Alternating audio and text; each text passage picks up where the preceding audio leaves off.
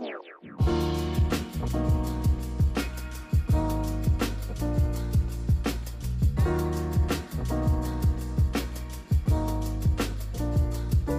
to another episode of Guq Speaks, your go-to platform for insightful conversations, captivating stories, and thought-provoking discussions. Guq is a series of experiences, and we're just making sense of that as we go along. That is what we're doing here, one conversation at a time. So sit back, relax, and let's dive into our episode.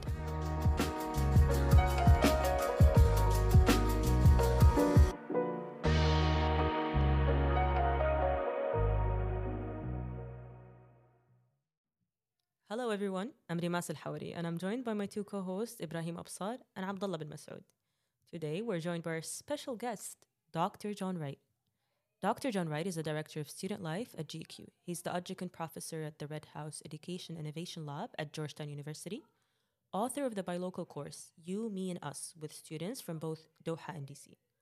First, I would like to thank Dr. Wright for accepting our invitation. So thank you, Dr. Wright, for coming here today to enlighten us with your stories and your experiences in life. It's my pleasure to be here. And let me first say that I'm really appreciative of this idea finally being born. I've been here for about a couple of years, and people have talked about this occurring. And, to finally be a part of this, I'm honored. I will also just let people know I'm an old head here at Georgetown, so I've been here almost 19 years. I define myself just simply as a counselor, but I'm a psychologist by training, and most of those years have been spent listening, appreciating the many stories and challenges of the students I've met during those years. So, I'm very pleased and feel honored to be here. That's amazing. So, Dr. Wright, firstly, again, just as Amas mentioned, thank you so much for accepting our invitation to be a part of this podcast. As I was talking to these guys as well before we started recording, it was essentially the rationale behind this episode, or the idea from where this episode kind of generated was the conversation we had back in Jordan for CEP. So those guys who were attending CEP in Jordan this year, I would especially request you guys to keep your ears open whenever you're with Dr. Wright, and just try and pick his head in terms of getting the interesting stories out of him. He's a very interesting character to get to know of. So basically, the story behind this episode goes underneath the Jordanian night sky, in which me and Dr. Wright sat for hours and discussed his life and the events that he's been through. And honestly, for me as a freshman, it was the most inspiring story to get to listen to. And so basically, that's why I sort of decided to bring this story out for the rest of the Georgetown community as well, because there's much to learn in terms of being inspired in this.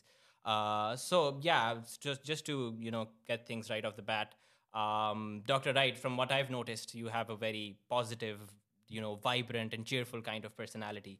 But there is a deep story that goes behind it. So I would ask your childhood story, essentially. Has your childhood always been like this? So what's the story, essentially? Yeah. First of all, I need to acknowledge it.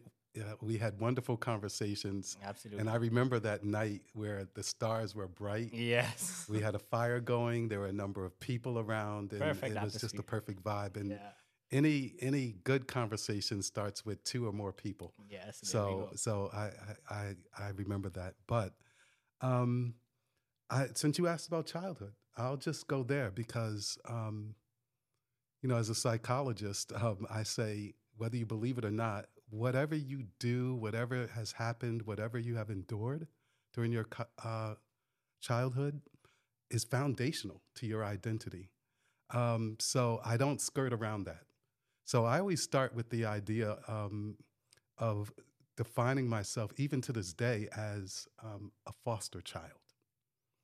And what that meant was a good portion of my childhood was I was actually what we would call a ward of the state, meaning that while I lived with various families, I essentially, my guardian was actually the state itself. I grew up in New Jersey, northern New Jersey, did a little bit of time in New York, but I'm not like some of these Jersey folk. I don't claim New York, even though I spent 3 years there. Yeah. And, I will be very frank, when people ask me about family, and to me, family, no matter how you define it, is another essential part of who you are. I can't skirt around the fact that I actually lived with four families, in addition to the fact of living in 2 residential facilities. Are we talking orphanages? Well, yeah. One being, I did have people who were alive, but you could essentially say that. Okay. And I said I'd keep this PG. And one where when you're sort of acting up a little bit, and society doesn't know what to do with you, they sort of put you in these places with the hopes that you're going to be reformed. Unfortunately, I can probably tell you that most of the kids that I was with in these facilities didn't fare as well as me. Meaning, and this is just statistically true, that we know that after you come from this background or facilities, typically what happens is you fall behind in your education, right? When they reintegrate you into public schools, if in fact you go back. The behavioral issues continue, right? Because of not anything inherently wrong with the child, but because of what they don't have or didn't get, etc. And then there's something that recidivism where they go back into the system, but this time as an adult. And unfortunately, when that happens, that could be a life sentence. For me, fortunately, things turned out just a little different. Just a little different. And, excuse me, I always say, I can't say it had anything to do with me inherently. Makes sense. Yeah, when people say, well, what was it about you? And I go, I don't think much, to be honest with you. If there's anything that I can point to, it's key individuals that just appeared when I needed the most, right? They weren't consistently in my life, but when I needed the most, somehow they just were magically there and then helped me to sort of just push to the next challenge, the next moment in life. And most of those people were teachers who went above and beyond the curriculum. And I'm talking to 3 smart, talented Georgetown students, right? I was not the A student. And a matter of fact, I did not read. I hope this doesn't, like the people in my class won't say, okay, we're dropping soon. I didn't read a full book until my first semester in college. I didn't read a full book. I was too busy surviving. And so I just did what I could to kind of move along with the idea that I had to work full time during basically all through high school. And the best thing that happened to me, and I'll sort of pause my story here because most people would see it as, oh my goodness, this is the beginning of the end. But what happens with wards of the state, at least in the US, is when you're 16, they ask you if you want to be emancipated. Like, in other words, do you want to continue being a ward of the state? And that comes with, well, we'll provide a little housing. We'll cut a check to whoever your assigned guardian would be. And you can get that all the way up to 18 years old. It might be 21 now. We're talking 1980, 82-ish. I enthusiastically said, emancipate me. Such a bold decision. Free me. Yeah. Free me. And it just so happened that my emancipation occurred on the day of graduating from high school and getting prepared to go to college. Interesting. So you have mentioned individuals who have played key roles, who have appeared magically and provided guidance. So from Ibrahim, I've heard that there's a special counselor that made you do better or helped you do better. Yeah. So we would like to touch on upon that and like understand the idea of you can do better and the Yeah. encouragement from outside sources and how that helped shape the circumstances that you went through. Thank you. Yeah, because I can never forget about Miss Green, and she did appear magically in my life. So, um, 10th grade, like I said, high school was a place where I would just get some rest, hang out with friends, maybe have a lunch. That was a free lunch, by the way. And then go off to work in the evening.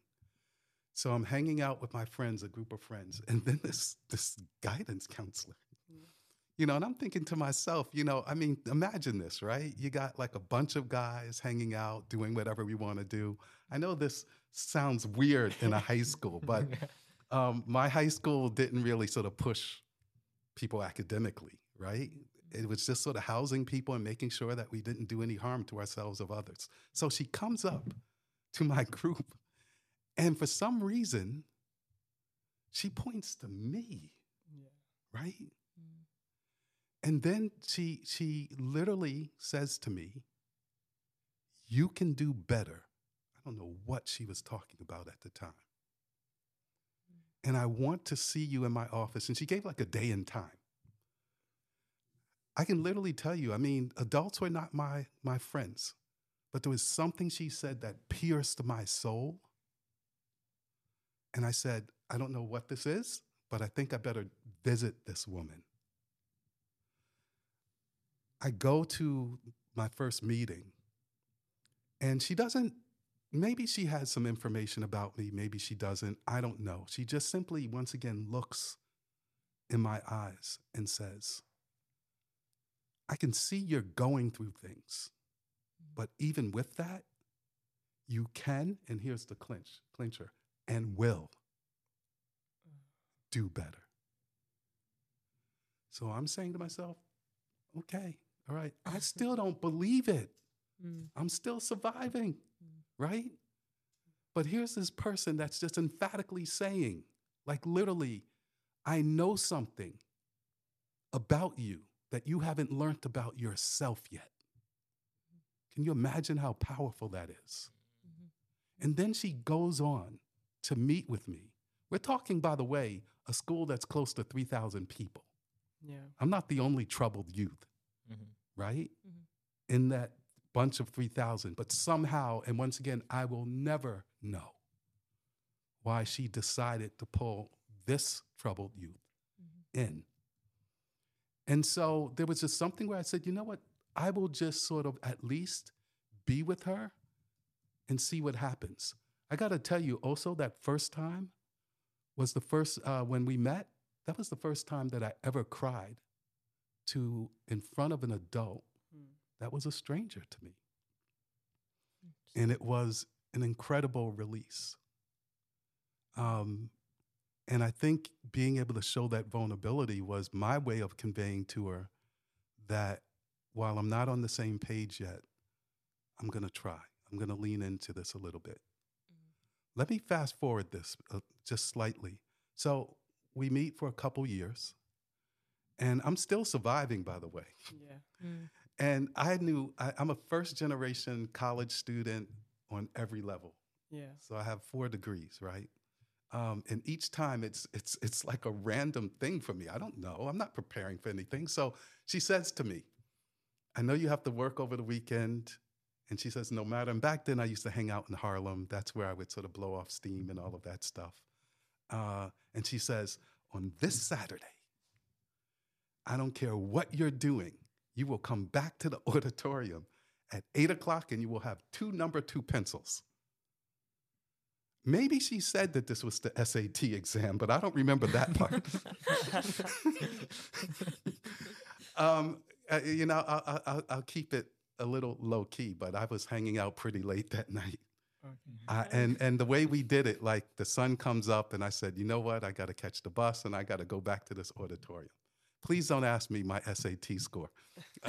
But I came back because she believed in me. Mhm. I didn't do any prep. I didn't even feel nervous about it because I didn't know what it was. Mhm. I will tell you this. I think it was high enough so that hear me when I say this, when she applied for colleges for me, Ibrahim, I think I told you this, right? Yes. I don't ever remember filling out an application. I honestly don't. I honestly don't. By then, she knows my situation. She knows I'm going to be emancipated. She knows I'm not going to have a home, and I need to go somewhere, Mhm. right? So apparently, somehow these applications got completed. Yeah. And I guess maybe 2 or 3 months before I graduated, she spreads out the 3 or 4 colleges that I was accepted to. She says, "Look at this," right? And, I mean, they're not Georgetown. They were, good state schools, right? I prior to that, never stepped foot on a college. Maybe I've seen a few in the movies. Yeah. Yeah. I saw a community school because I had a summer job where I would pick up trash there for bucks, for money. That's the closest. She Wow. spreads out the list and she goes, "You're going to that one." She chose for me. She literally chose for me. And that was Rutgers University. And I now know why she chose it. Not because of, great academics or it's the best reputation or whatever I don't remember the other schools. I Yeah. totally don't. But she knew that they had a summer program that was 8 weeks long that would bridge the gap between the start of college and me being homeless. That's why she chose it. And as long as your bank account read 000, and mine's did with big red zeros, you could go to the summer program absolutely free and earn 6 credits. So that's how I got to Rutgers University, and that created a whole new set of challenges that have shaped me to who I am today. Interesting. So we want to move on to the next question about you living on a bench for a day. So we know about the summer program that was like connected to your college education. So we know that your counselor believed in you essentially before you believed in yourself, and she was able to choose your path for you. And we want to know the struggles that you went through to be able to achieve the achievements that you did. Okay. And I also distinctly remember you mentioning that night on the bench underneath the open sky, that was the first time that you felt liberated. Yeah. And so how was that experience like? I mean, And before you explain, Dr. Wright, let me tell you, this line, "that night on the bench," got really popular after you came back from Jordan. So it was spread throughout the Georgetown community. So what's your take on this? Can you explain? So I will say this, that bench means so much to me, and it's the older part of, Rutgers is like Georgetown. It's 250 years old. And before I came to Qatar, I actually visited that bench, and I sat on it again. Now they remodeled, upgraded, but it's still the same. It's not the wooden bench that I stayed a couple nights on. So the thing with emancipation is when it's over with the state, it's over. And so within a week, I graduate high school, I get emancipated, and I'm on my way to Rutgers University. The social worker who's driving me there, I still feel sorry for her. She's under the impression it's a Friday, that, I'll just go to the school, get enrolled, and she'll put me in the dorms and say, "Have a nice life." So we get to Rutgers, and they go, "Welcome, but we don't open. The summer program doesn't open until Sunday." Oh, Wow. And so now she's looking at me. I mean, she's far more nervous than I am. I kind of lived on the streets a little bit, so I'm not fearful. As long as they say, hey, you can come in, have a roof over your head at some point, and you can get a meal or two, I'm good to go. I'm more fearful of writing a paper or reading a book. So I remember her looking me in the eyes and saying, my shift ends at 5. Imagine it's like 2:00, where she's about 2 hours away from her office. Rutgers is Central Jersey. And she says, I gotta go. I gotta go. I find that bench, I don't know why, that bench. Yeah. It was a bit in the open. It wasn't even concealed. I could see the oldest buildings of the university. I put my plastic bags. You know, one thing that foster kids can really identify with, they say 1 or 2 bags. In other words, your belongings, they just put them in trash bags. So I had 2. I had my clothes, and then I had my sneakers. I was a bit of a sneakerhead, you know, and I put them underneath that bench. And I remember very specifically going to a sub shop, a sandwich shop, and I got a big thing of apple juice, and I got a long sandwich, which would last me 2 days, by the way. And then by the time I got to that bench and I was able to lie down, that was the start of my liberation. That's when I started getting a sense of what it felt to actually be free. And I've been pursuing that all my life since then, in every conceivable way, physically, financially, intellectually, spiritually. Most people, when I would tell that story, would hear it in horror. And I go, please don't. Yeah. Because never have I smiled so large than on that night. Now, there was a point where that smile got wiped off my face. I don't know, maybe it's midnight. You know, you only could sleep like, if you've ever slept on a bench an hour and a half, 2 hours, and then you wake up, you readjust, you sleep again, that type of thing. I don't even know where I'm at. I believe the campus police start strolling along, and I'm up. And I haven't had, up to that point, any positive encounters with police in the dark. So I'm sitting there go, oh boy, what's going to happen? Right? Is he even going to believe when I tell him I'm a student here and I'm waiting for the dorms to open?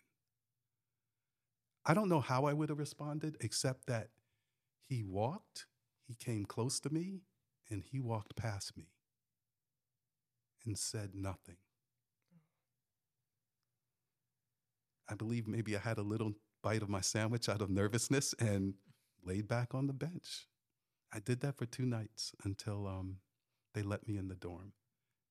And it's weird because at that point, I'm thinking, they're going to really give me? You know, I'm defining myself in very negative terms at that point. A key and a room to myself. And lo and behold, I went there and Miss Green was right. I got there, and here they had this little sort of brown envelope, and they go, welcome to Rutgers. Here you go. Wow. That's how I started college.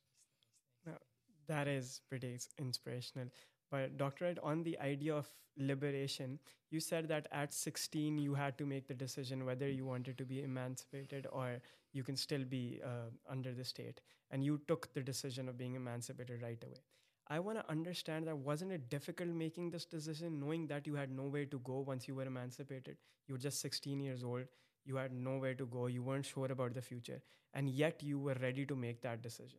Wasn't it difficult? No, it was. I mean, I make light of it now because of where I'm at in life. Yeah. And what helped with that was knowing that I had so many surrogate family members within the area that this wasn't the first time I encountered homelessness. I just knew that, look, if I needed a place to go, if I was stuck, I had people. Okay. I had people who would say, you know what? No answer. You don't have to answer any questions. The couch is yours. Are you hungry? Here's a little bit of food. Yeah. So I had these people around to do that. Yeah.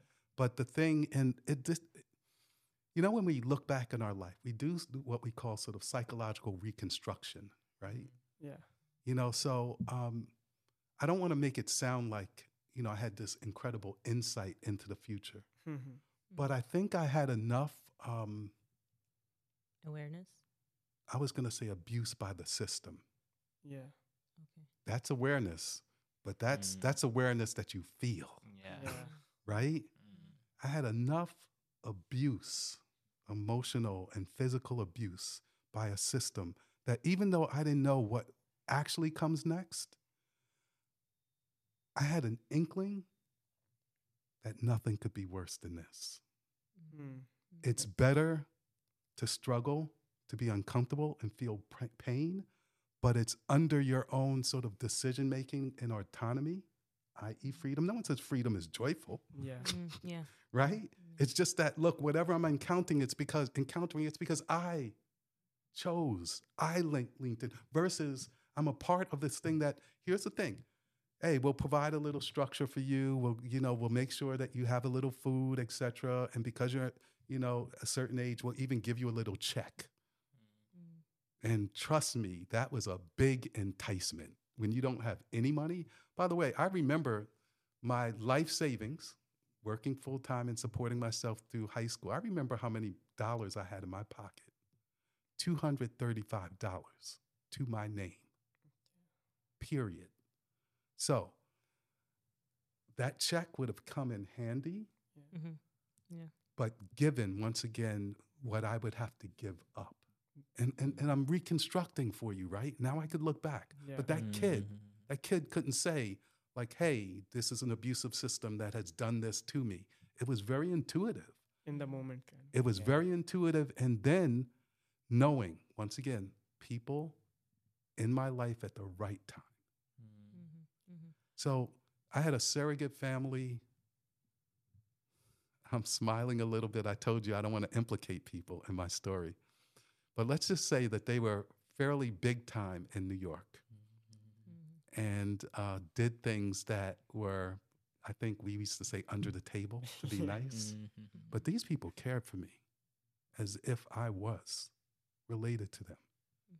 And they assured me that if I needed anything, imagine this, I'm floating around in New York, something happens to me, I only need to go to them. And they assure me they'll take care of everything. So with people backing you up like that, I go, you know what? I could take a little risk. I could lean into whatever the unknown is. But I had no idea. And yes, I was very nervous. I was scared. I probably felt a little more scared and intimidated sleeping in that bed for the first night in the dorm than actually on the bench, which was more familiar to me. So, Dr. Wright, you mentioned the idea of psychological reconstruction that you've been doing throughout.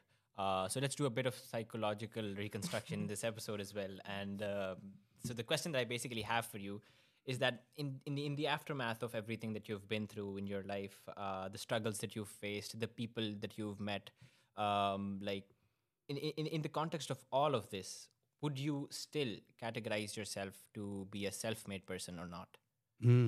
Wow. Someone asked me, or we talked about that maybe like with another student a week ago. And I sort of agreed. I'm not self-made. I mean, I understand what that means. And I can really tout a lot of my accomplishments now. But I am because, there's an African proverb or phrase, I am because we are. I'm a compilation of just the many, gifts and time, treasure, from people that were very evident in my life. And I'm very much aware, I tend to try to be a spiritual person, that I'm also blessed for and leaning on people that I have never met. And I'm very much aware. Keep in mind here, I'm sure you all know this, but most African Americans, right? Most black folk who've been in the U.S. Trace their lineage back to people who were enslaved. And being a slave in the U.S. meant that if you were caught reading, you could be killed. No trial, just killed. So when I think about my own history and how this kid who comes out of very dire circumstances could then become a professor, a psychologist, and then interact in places like Georgetown and the University of Florida and Cornell University, right? All these big names, right? Oh, I would never attribute that just to some kind of inherent,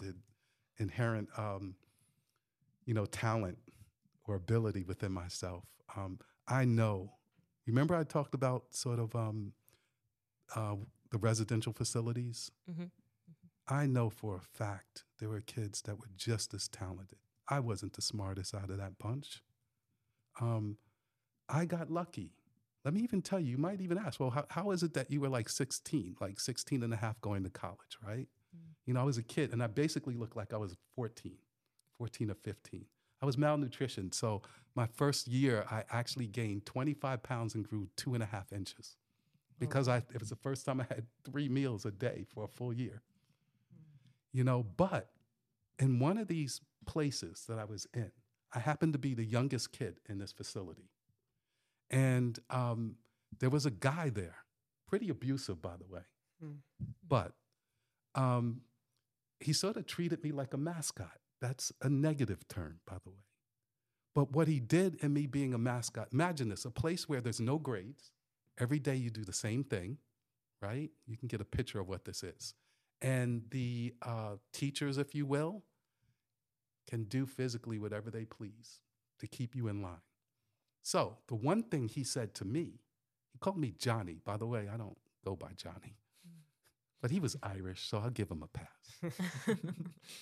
He's like, Johnny, this is the one thing that I want you to do. I want you to learn a new word every day, be able to pronounce it and use it in a sentence. And then when we start class, I want you to go up to the class, and then introduce that word. I had a dictionary, little pocket dictionary. Out of fear, I'm like, I'm going to do this. Remember, they can do whatever they please physically to keep you in line. So I'm just learning words. And once again, not to do well on SATs and to get into a good college. I'm doing well so that I don't, get some kind of punishment.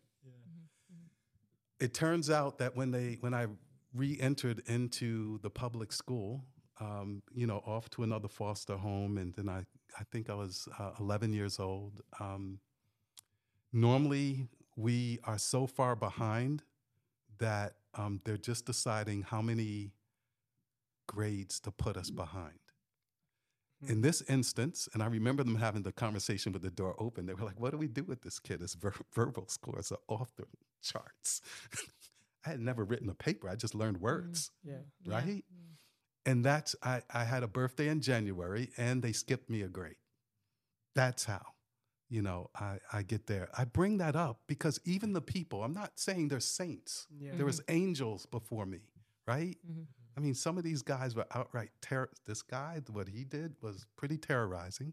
The people that said, you got a place to stay were gangsters, straight up. I'm not just saying that. They were gangsters. But for whatever reason, like when I needed them, they gave me exactly what I needed. So I'm not self-made. I'm fortunate, blessed, maybe lucky. That's what I am. That's really inspirational, Dr. Egg. The fact that you actually look up to these people and agree to the role that they played in your life. Because I know a lot of people tend to want to be self-made, even though they have a backing of a lot of people, yet you're over here giving credit to all these people, even though you went through so much struggles on your own. So that's really inspirational to hear from you. Now, coming to the idea of college, and you mentioned a bit about grades and psychology. Now, psychology was probably a degree that was considered niche to a certain extent, maybe at that time. So, what really drew you towards psychology and then towards a career in psychology and then counseling? Never aspired to be a psychologist, especially at that time. Couldn't spell psychology until they showed me what it is, because that wasn't one of the words that I learned. And quite frankly, for about a year and a half, maybe close to 2 years, on 2 occasions, I received letters saying, if you don't, you're on probation, and if you don't boost your grades up, we're going to let you go. And in a large state school, especially in 1983, there's not many people you can go to say, help me. What do I do? So I'm still running on fear. But one thing that was very consistent with me was, once again, I'm reconstructing. Yeah. Mm-hmm. I never said I'm going to go to college and be something. Initially I go to college saying, Miss Green is recommending this, and maybe it can tie me over until I can think about the next thing. Meaning, food, a roof over my head so I can plan my next thing, right? But at the same time, I was unknowingly exploring the notion of who I am. And that shouldn't surprise you as a foster kid, right? Most people say, who are you? Well, and you go, I'm the son, I'm the daughter of, and we come and we do, and that type of thing. Yeah. What I failed to mention here is I reunited with the only 3 family members that I know on this earth after I finished high school. So I was taking courses that was somehow like illuminating who I am within this world. And by the way, psychology did more to tell me in undergrad who I didn't want to be. Yeah. Right? So it's not like psychology was like, oh, wow, that's it. But I was like, if this is what human beings are supposed to be in this particular discipline, I'm going to strive not to be that. But that is also important. The other thing, I actually majored in Africana studies and studied a lot of history. That taught me more. Matter of fact, the first full book that I read in college, that today, when you say, what was the start of your sort of intellectual journey? The first book I wrote was the autobiography of Malcolm X. Yeah. It was assigned in one of the Africana studies classes, and I probably have read that book about 11, 12 times now. I learned more about myself reading about this man, right? El Hajj Malik Sabaz. And even, quite frankly, more about psychology at that time than my psychology books. But I was in search of, I didn't know at the time, but I was in search of myself. I didn't say I want to be a historian. I didn't say I want to be a psychologist. And then when I latched onto these 2 subjects, the academics came. Literally now, I waited until the end of the day so I can devote 4 to 5 hours a day just reading. And the assignments and all that stuff I just sort of did, right? Yeah. I can get them out the way so I can continue learning. Yeah. And I think I can tell you, by the time I graduated, I fell in love with learning. But I didn't say like, oh, now I have a degree and now I'm going to go and get a master's degree and now I'm going to become a psychologist, etc. I just simply fell in love with learning. And that has sort of propelled me to this point that it's great that I'm here in a place where our primary sort of goal, all of us, is to continue learning, right? And fostering our intellectual development. But that being said, if I weren't here, I'm going to keep learning. That's amazing. That's amazing. So, professor, you have asked yourself multiple times if you could become a professor, and if this was the career choice for you, and you went through with it because you were thinking this is Miss Green's vision for me, and I will go through with it. Fast forward, you work in DC, you work in Doha, Yeah. you work in education. So you Yeah. pursued a career in education and you went ahead with it. So maybe her plan was the right plan. Well, there was a major detour for about 8-9 years. Oh, I okay. never taught anything until I was a doctoral student. Once again, I'm not striving for. When I left college, here was my one and only goal. I want to help youth. No, but there's no right. There's no mystery to that. You can see where that comes from. I just want to help youth. And I moved to DC because at that time, DC was a place where it was 89% Black, and people were doing things, rich and poor. So I went there, and by the way, I went there with no job, and just a promise from a classmate who graduated the year before that I could stay for the summer. And the first job I got, working with children with severe disabilities, developmental disabilities, also some behavioral issues. I don't go lightly with, I want to connect with people who had the same challenges as me. So when I go there, get this, 2 degrees, and they offer me minimum wage. I literally kept that job for 8.5 years through a master's until I had to leave for my PhD. And I tell people I did anything from, wrestling kids in the hallway to keep them from sort of harming another kid, to literally, and I mean this in a literal sense, not a figurative sense, working with kids where I had to literally wipe their ass because they couldn't physically do it. And I will tell you straight up that is the most fulfilling thing I ever did, to be able to come full circle and do that. And it is the most foundational thing to who I am. When you see me in events and then all of a sudden you see it's over with and I'm picking up trash, you know where that comes from. I'm not trying to look good. Helping others. I'm trying to show you that I'm grateful. And I will do anything to show my gratitude. Other things that I did before I decided, like, you know what? I think I could be a psychologist. I think I'm going to go on.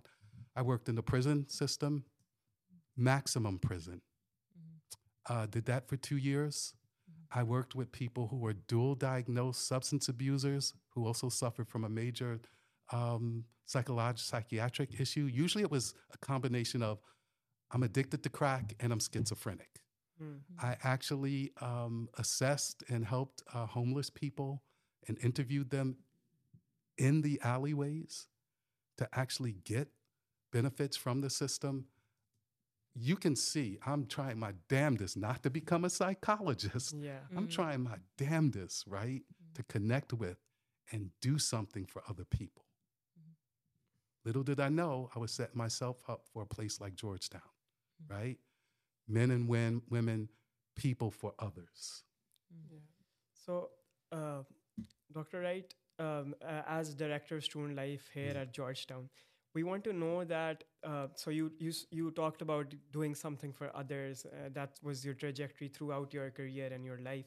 So we want to know that what is your vision for the class, the people of Georgetown, in particular for the class of 2027, the current freshmen? What can they look forward for? What projects do you have in mind? And how do you see yourself immersing yourself in this Georgetown community as Director of Student Life? Well, I always start with this notion of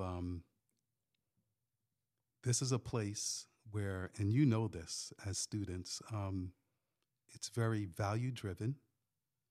And the idea here is that somehow during your 4 years, you're going to be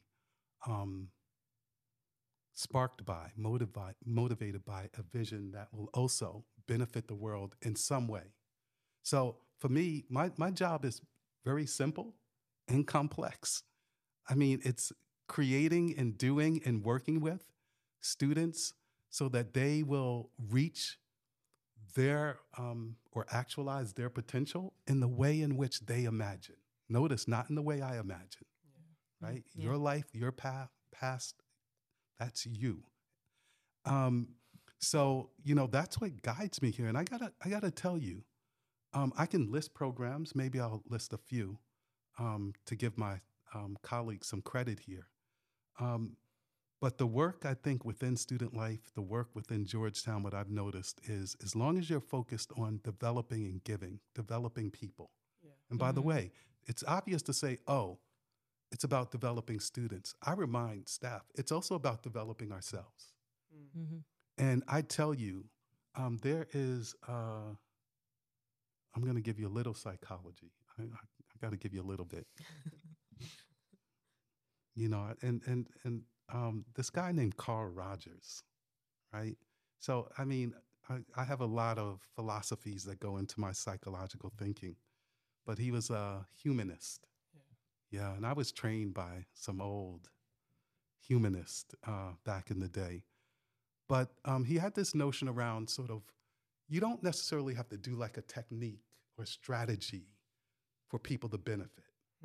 He said, what you really have to give is this notion around unconditional positive regard. I'll say that again, unconditional positive regard. I won't get too deep because I'll get lost in this. Yeah. I haven't taught general psych in a long time. But let me just tell you this. The way of looking at that is that it's fertilization. If you can create with that person the right conditions where no matter what you do or say or who you become, I accept you. Right? I accept you and all of it with no judgment. Then he believes that is the way people grow into whoever, right, they have the potential to be. So when I'm looking at any type of program, I'm sort of looking at it at that lens. When I'm walking through the atrium, when I'm interacting with you, I am literally saying, am I literally giving that unconditional positive regard? And it's aspirational, right? You don't say, like, oh, did it, nailed it, move on. It's not that type of thing. You live it, and you keep trying and trying.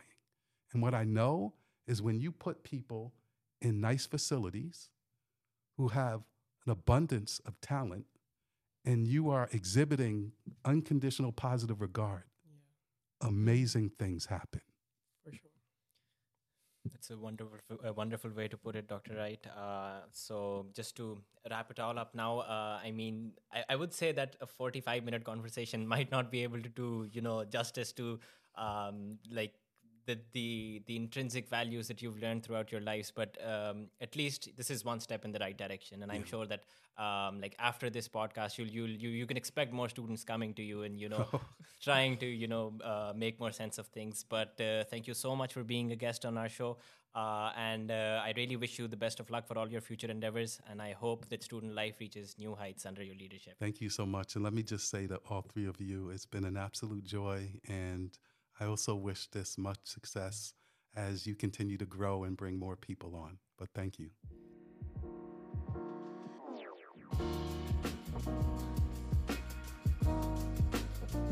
Thank you for tuning in to this episode of Guq Speaks. We hope you've gained valuable insights and inspirations from our conversation today.